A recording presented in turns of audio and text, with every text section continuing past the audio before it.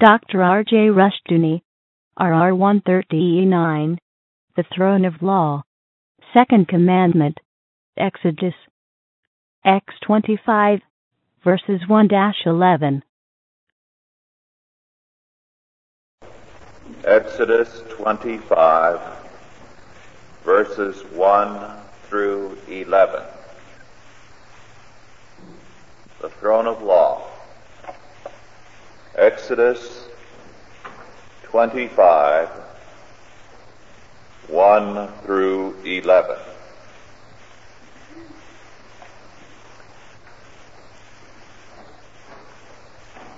And the Lord spake unto Moses, saying, Speak unto the children of Israel, that they bring me an offering. Of every man that giveth it willingly with his heart, he shall take my offering.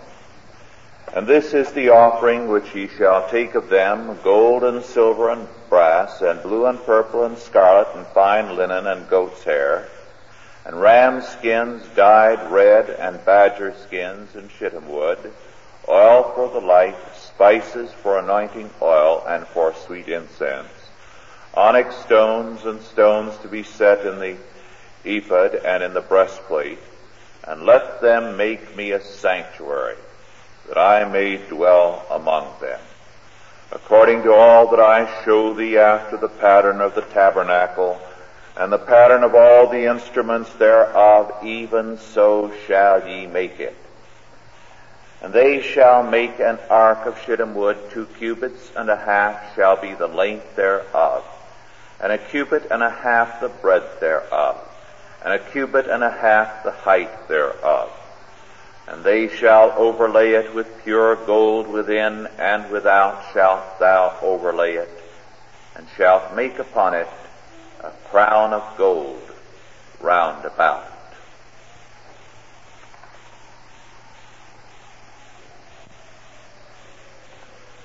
In Exodus chapters 25 through 31, and again in chapters 35 through 39, we have the law given and the directions concerning the building of the tabernacle. Now, tabernacle literally means tent. It was the tent of meeting, the sanctuary. These are various terms given to it. It is emphasized as of central importance in the law. And we have indeed a great many chapters given to it. A dozen or so chapters. It is important in biblical law for reasons that we tend to neglect. And nowadays, generally, either we are subjected to fanciful interpretations of the significance of the tabernacle, or it is entirely passed over. Now, as we analyze the meaning of the tabernacle, we must see, first of all, that the pattern of the tabernacle was given by God. In other words, a blueprint, the directions, the materials to be used were all prescribed by God. And what we read in these many chapters in Exodus given over to the construction of the tabernacle are precisely the blueprints which specify the design and the materials. It is given by God. It is entirely His work. Man contributes nothing to it except the materials and the labor which he provides. Second, we cannot understand the significance of the tabernacle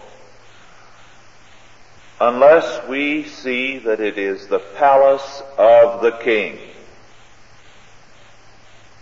The palace of the king.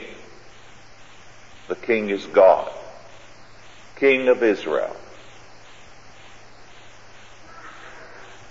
The tabernacle, because it was a large and a very ornate tent, required a considerable amount of work for the assembly and the disassembly and the carrying thereof. At that time, because they were in the wilderness journey, God dwelt among them even as they did in a tent. His tent was the royal tent. When they were finally settled, King David desired to build God a permanent palace. Temple literally means house of God or palace of God. But God, while giving the pattern and the materials to David, specified that it was his son, a man of peace, who was to erect it. We are repeatedly told in the New Testament that this was to be by pattern. The house of God was of God's design. It was his palace. Now, the fact that the tabernacle was the palace of God is not a new fact, although unfortunately it is a relatively unknown one in our day. Not too many years ago, this was still the standard statement as we read, for example, in Voss's biblical theology. If you go back to the last century, Fairbairn, at great length, deals with the tabernacle as God's palace, and the temple then later as the permanent palace of God. But in the past generation or two, we have had the ecclesiastical approach applied to the Bible. That is, the churchly approach, reducing religion to the church. But the reduction of religion to the church is a modern heresy, because religion, as the Bible declares it, speaks concerning every area of life, concerning church, state, school, work, agriculture, war, peace, the home and family, everything. It is total. And the reduction of religion to worship and the church is therefore a modern heresy.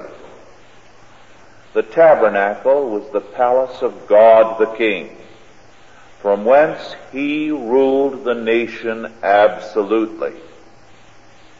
Israel was to present itself at the palace, not only to worship, but to be commanded. This leads us, therefore, to a third point. The first, the pattern of the palace is given entirely by God. Second, the tabernacle is the palace of the King. Third, hence there was only one sanctuary, one God, one throne, one realm, one law. There was only one tabernacle in Israel because there was one God. And hence it was that it was strictly forbidden for them to establish any other sanctuary. To do so was to have other gods. It was polytheism. Now the fact that the tabernacle was not the place of worship primarily is obvious from the fact that only thrice yearly was attendance required. And then only the males of Israel, the heads of households. Now obviously it was not primarily a place of worship. Because this would be to limit worship to 3 times a year, and for the men only who are the heads of households. The 3 feasts for which they were to go up are called holy convocations. But the word holy does not limit itself to worship. In fact, the primary reference of the word holy is to God. Holiness refers, therefore, primarily to God in all His ways and in all His dealings. The secondary meaning of holy is all things done in the Lord's name and to His glory and according to His word. Holiness, therefore, is not equivalent to worship.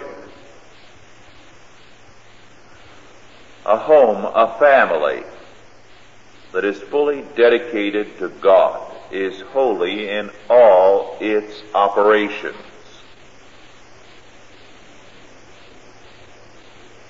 But all its operations are not worship. Worship, therefore, was not the primary function of the tabernacle. The place of worship in the Old Testament was in the home. The father functioned as the priest. It was his jurisdiction to lead the family week by week in worship on the Sabbath. This may come as a surprise to you, but this was not too remote a thing to America, in that there are many people still living for whom this was the routine pattern. For example, throughout the West, in ranching country in most of Texas, churches were many, many miles away. And until the advent of the automobile, people did not get to church. It was something that was rarely done. But they still had regular weekly worship in the home conducted by the father. This was routine and normal. So it was in the Old Testament. Worship was local. It was essentially and basically in the home. There was only one tabernacle, and it was the palace of the king. It was not the worship center. Fourth, this means, therefore, that the tabernacle or the temple had or have no counterpart in the church. We cannot see the church as a continuation of the temple or the tabernacle. There is no comparison between the two. With the death of Christ, the work of the tabernacle or temple, an earthly palace of God, was ended. The veil of the temple was rent in twain. The new temple was Jesus Christ, who declared himself to be the true temple of God. He ascended into heaven, and Hebrews declares that there is the true sanctuary and the true throne. The earthly sanctuary was the temple or palace of God among His people, His covenant people. But now that palace is in heaven. The throne is there. It is true that believers are spoken of as temples of the Holy Ghost. And the church is spoken of, that is, all believers everywhere, as a spiritual body, as the temple or house of God. But this is in a secondary sense. Hebrews makes it clear the true temple, the true sanctuary, is now in heaven. And hence it is that Jesus Christ commanded his disciples, declaring all power, all authority, all kingship, in other words, in heaven and in earth is now mine, given unto me. Go ye therefore unto all nations, and make disciples of them. The command was therefore given for imperialism. Christ as King commands his disciples to go out and command the earth, to bring it under godly law and order, to go forth and convert men and nations to the true King, Jesus Christ.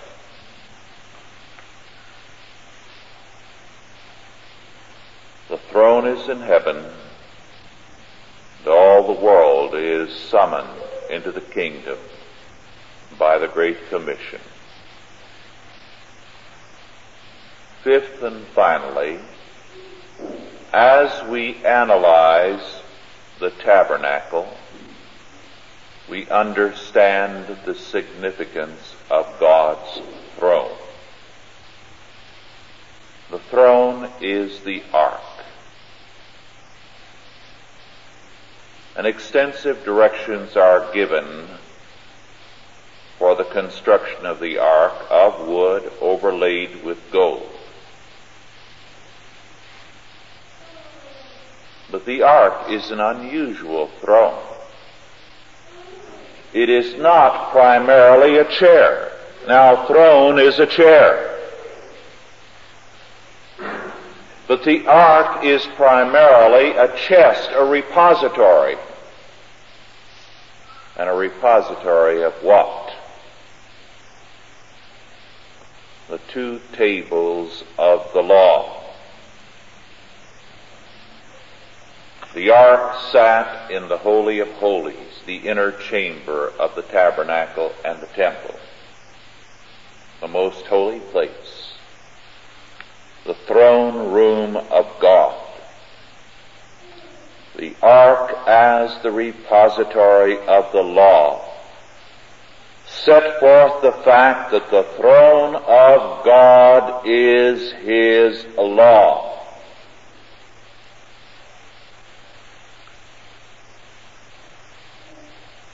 This, then,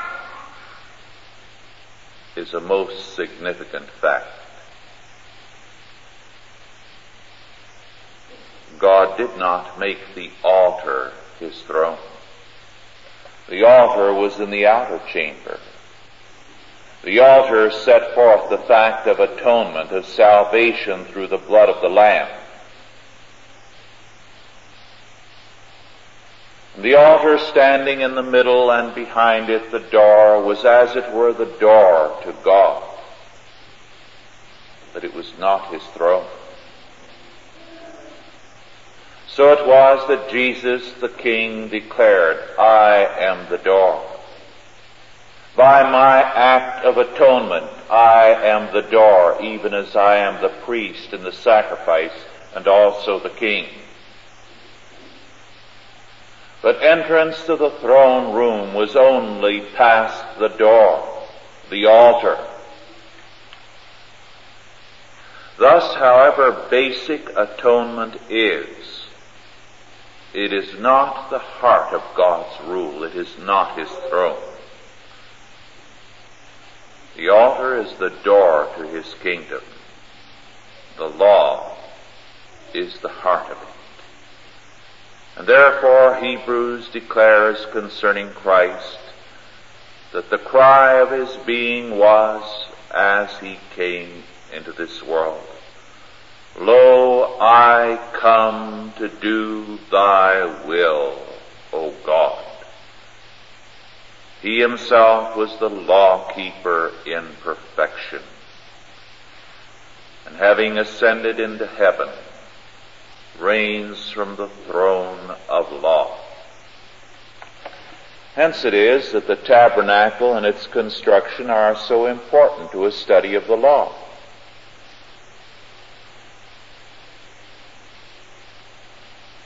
Hence it is that so much of modern evangelicalism is guilty of serious heresy, in that it speaks at great length on the typology of the tabernacle and of the ark, and never mentions that it is a palace, and that the ark is a throne, and that the throne of God is his law. This is not changed. God's throne is here set forth symbolically. Christ from heaven rules, and his throne today as always. For he is the same yesterday, today, and forever, is his law. Hence it is that the study of the law is of such great importance. The tabernacle thus has central significance to biblical law, for it declares to us that the throne of law governs the world. Let us pray.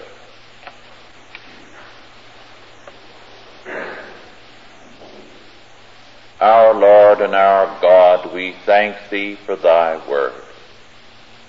And we thank thee that the world is under thy law, that thy kingdom is of law, that the men and nations of our day who despise thy law and seek to make it null and void shall feel the judgment of thy law. Our Lord and our God, in terms of thy word, we stand and wait for thy judgment. Prepare us, O Lord, to rebuild in terms of thy law.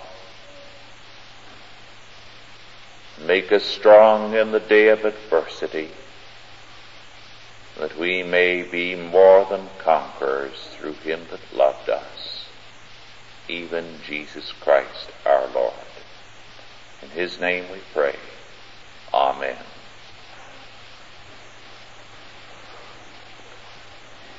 Are there any questions now? Yes.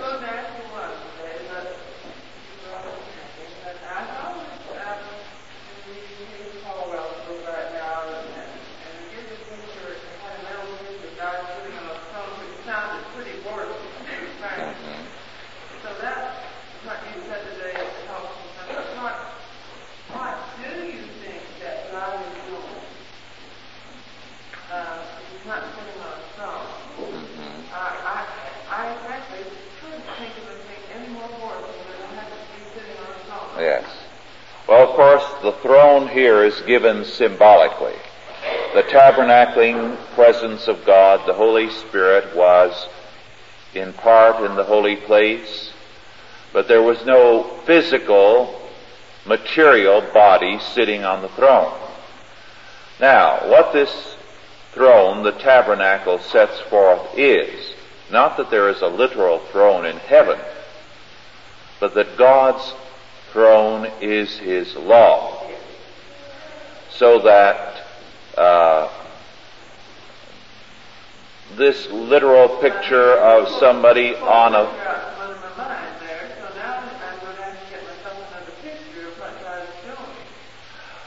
well, of course, we cannot think of God in terms of man.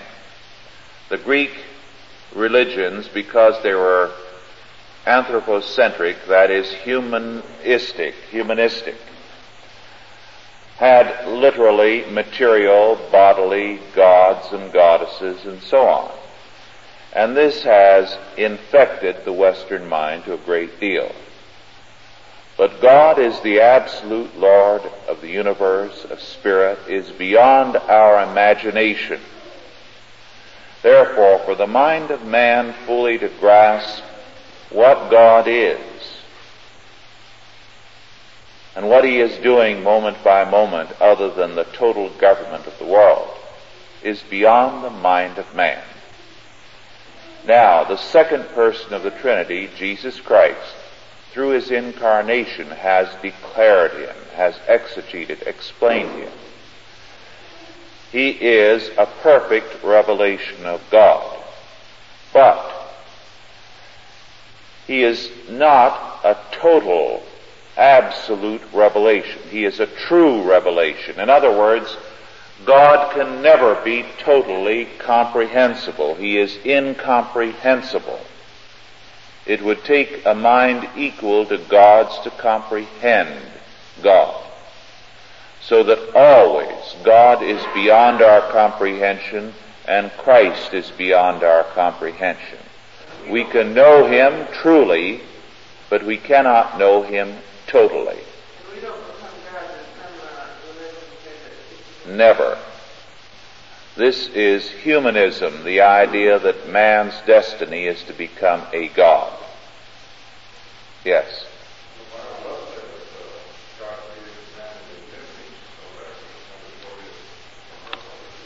Yes. We were created in the image of God, and then various verses throughout the Bible make it clear to us what the image of God is. Knowledge, righteousness, holiness, and dominion. This is what constitutes our image of God. Yes.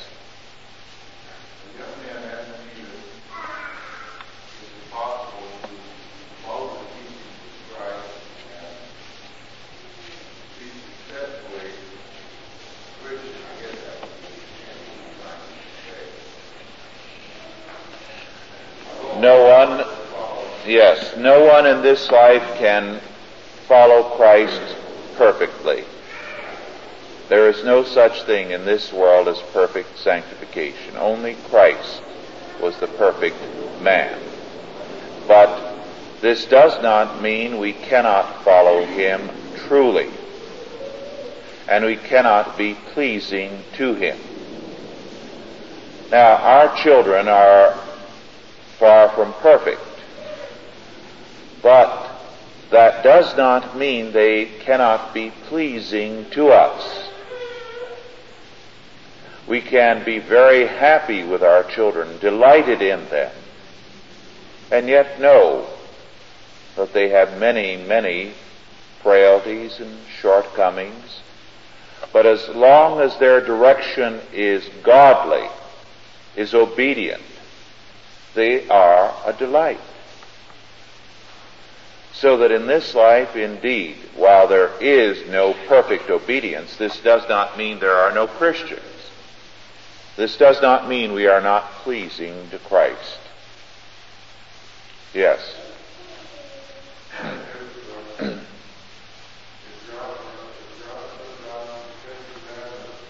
If God what? If God set down the Yes. as our covenant with him. Mm-hmm. I'm a little mixed up on tables. When we speak of tables, we speak of following the second table in order to show that love for thy neighbor. The first table will show the love for God. I thought the tables were equal in what they had. One was presented to the people by the other was the Lamb of God, and it showed the covenant and the contract between God and the people. But then when you speak of the second, some of your writings, when you speak of the second table, you speak of the last six commandments. Yes. A very good point. Both the first 5 and the second 5 commandments were on one table, as it were. Perhaps one on one side, the other on the other. so that instead of 5 being on one and 5 on the other, the 2 had all 10 and were duplicate copies of each other. It was the treaty with God. One was God's copy and the other was Israel's copy. Both were placed in the ark.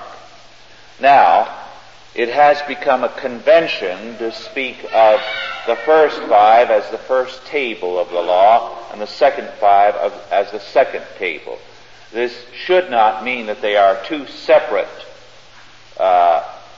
tables, but it is a convention. One, the duty towards one's neighbor, and the other, the duty towards God. Of course, all 10 are our duty to God. But the second table is conventionally spoken of as our duty to our neighbor. We'll deal with that more as we get to it. Yes?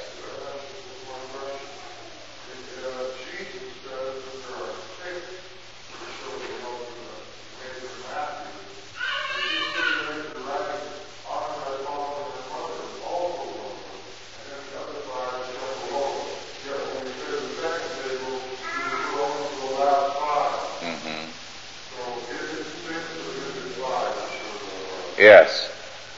We'll postpone that until we get to the 5th commandment. There are many who read it as 4 and 6 and many as 5 and 5. And we'll analyze that when we get to the 5th commandment. It's a long subject and a very important one, and that's why we cannot get into it now. Another question? Yes.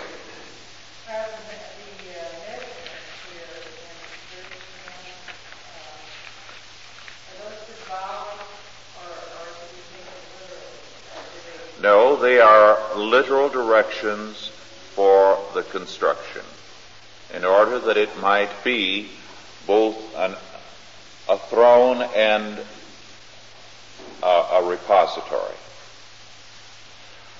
Last week, someone brought up a question with respect to Gene Dixon.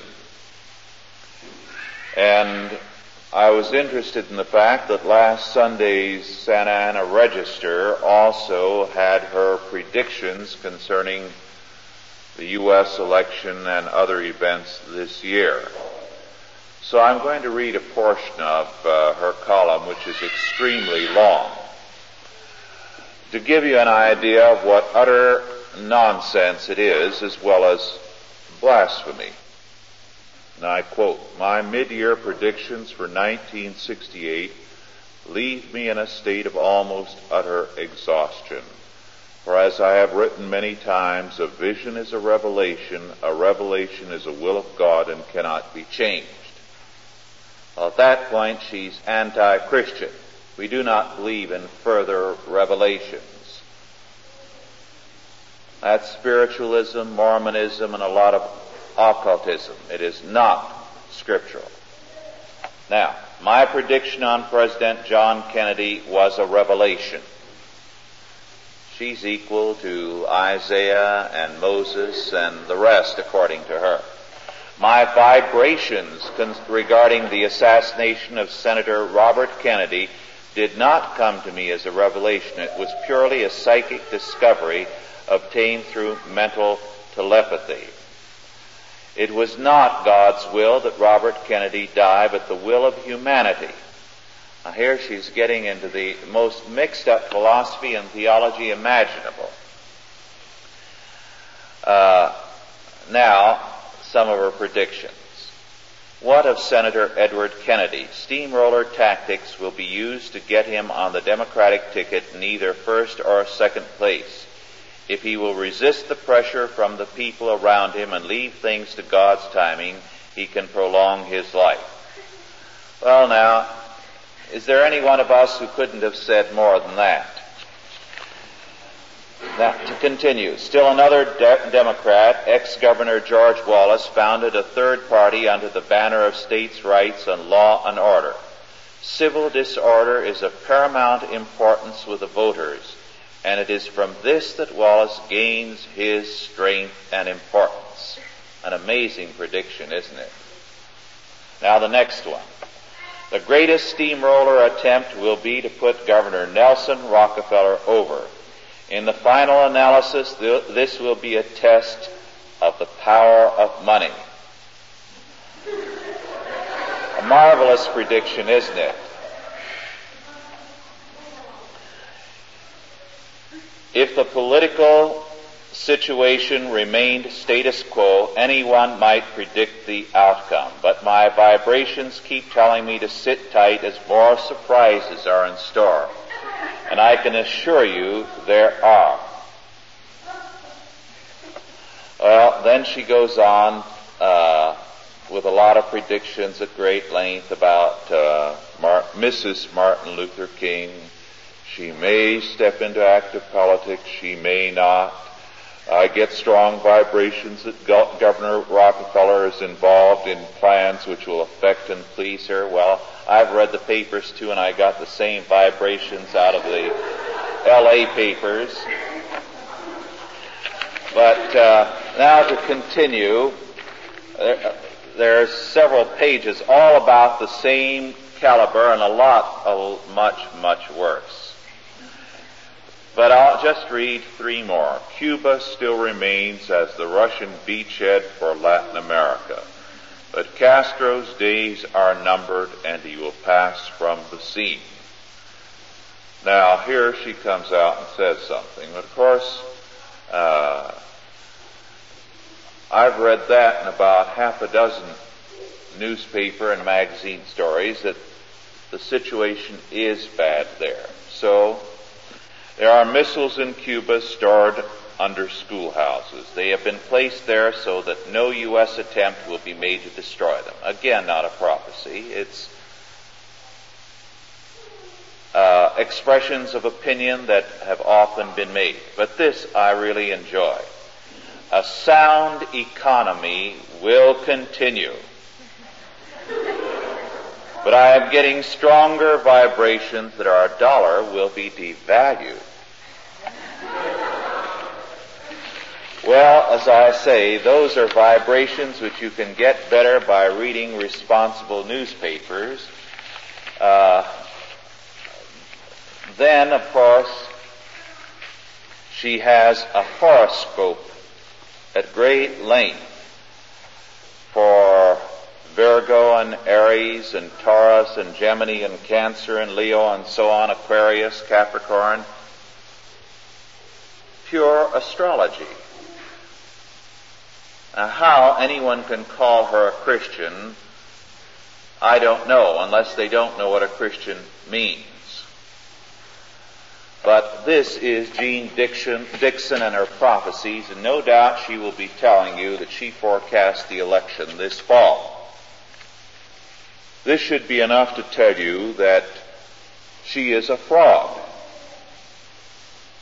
Anyone who claims to be a Christian and goes in for astrology, anyone who makes vague predictions like this and declares she is a seeress getting revelations from God,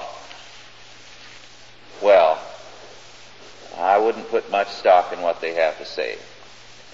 Yes, I think your hand was up first.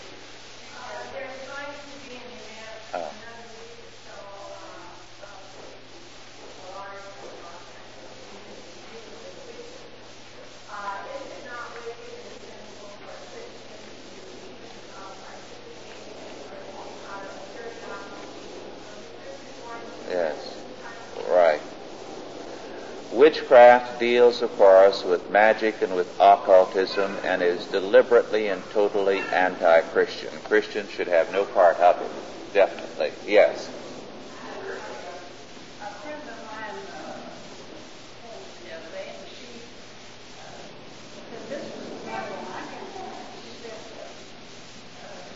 he who is without sword and himself has ring and a chain. Yeah. It's not quite accurate, but our Lord made that statement in the Garden of Gethsemane to the disciples. Yes. Right. I'll give you the reference afterwards. Yeah.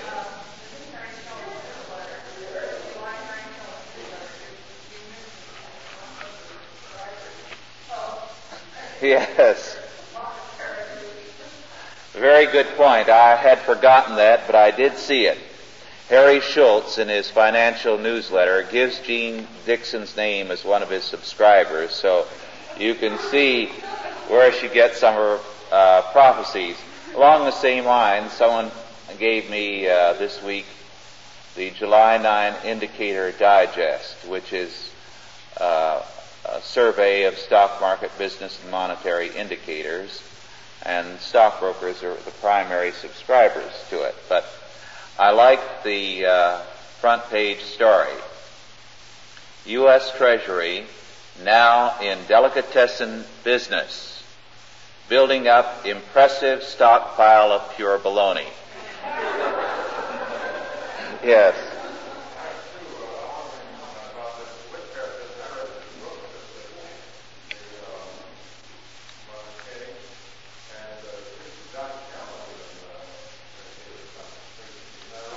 Who gave it what?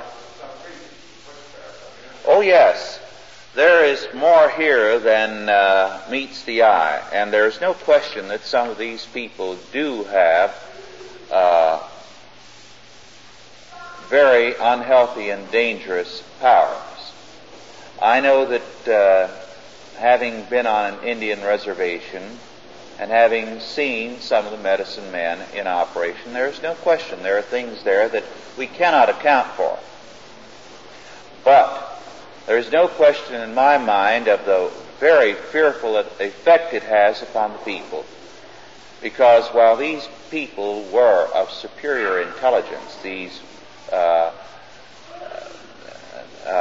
medicine men, it had a totally destructive effect, a disintegrating effect on their life. So they were at the bottom of the scale, morally, financially, in every way.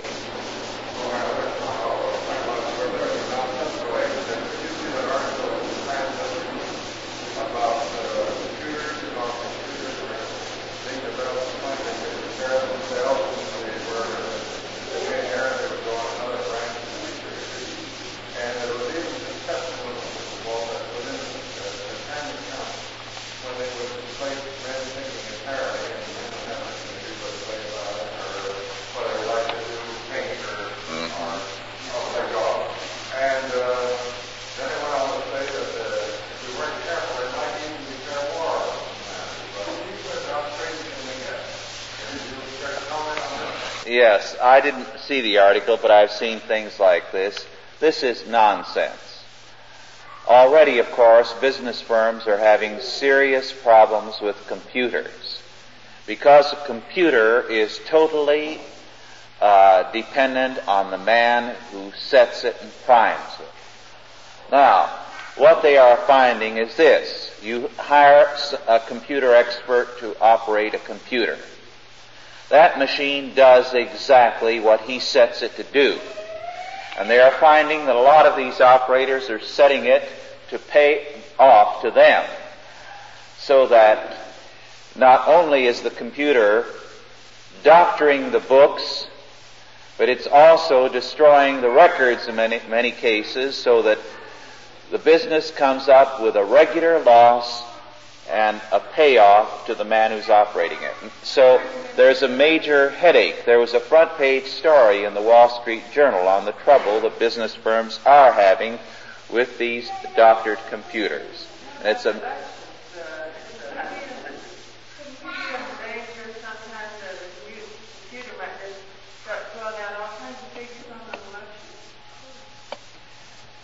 almost anything could happen if the person who is running the computer sets it to do so. You see, the computer has no mind. It's the mind of the operator. Yes? To go back to Jean Dixon, I read one article where it stated that she had predicted the assassination of Robert Kennedy, but it was done in this way. She had lunches with three prominent people whom she named, and in retrospect she said, yes, I told so-and-so and so-and-so and so-and-so that Robert Kennedy would be assassinated. Now she could meet at lunch with dozens of little groups like that and predict first one and then another with Nixon and Rockefeller and so on, and then in retrospect, he says, oh yes, I said. Well, I think most of us with any knowledge of sound economics and of the political scene can predict far more effectively than Gene Dixon, because we are predicting in terms of a law order. We are predicting in terms of knowledge about reality. And this she doesn't have. But I have no doubt that besides, I'm glad you reminded me of that fact, subscribing to Harry Schultz's financial newsletter, she's taking a lot of political newsletters and so on so that she can make predictions, because she is only giving a watered-down version of what is common newspaper reporting. Yes.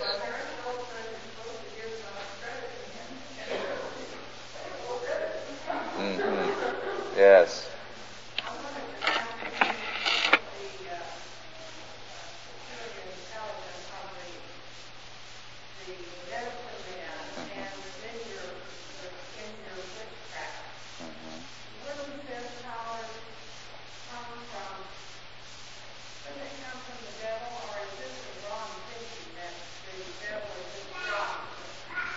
Yes, I do believe that very often their powers are demonic. A good deal of the time they're indulging in fraud, and they are masters at fraud. But very often they do have demonic powers. They do things that are beyond explanation. And I think it's an area where it's better not to dabble. It's very dangerous, in fact, to dabble. Yes, I think it's interesting. Some years ago, I think about 45 years ago, a liberal scholar, in fact a rather radical one, wrote on something which he felt would characterize perhaps more and more of the world.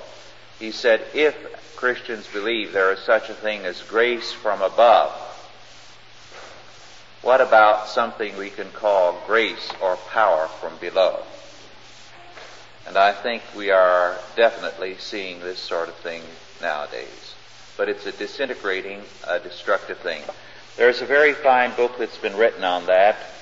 Unfortunately, it went out of print too soon. It might be available in used form here and there, by Kurt Koch, K-O-C-H, Between God and Satan, a German who has specialized for years and years in analyzing everything from fortune-telling to various magical practices, witchcraft, everything in the field, and has written 2 or 3 books in which he does describe the devastating effect upon people. Well, our time is up and we stand adjourned now. Authorized by the Chalcedon Foundation. Archived by the Mount Olive Tape Library. Digitized by ChristRules.com.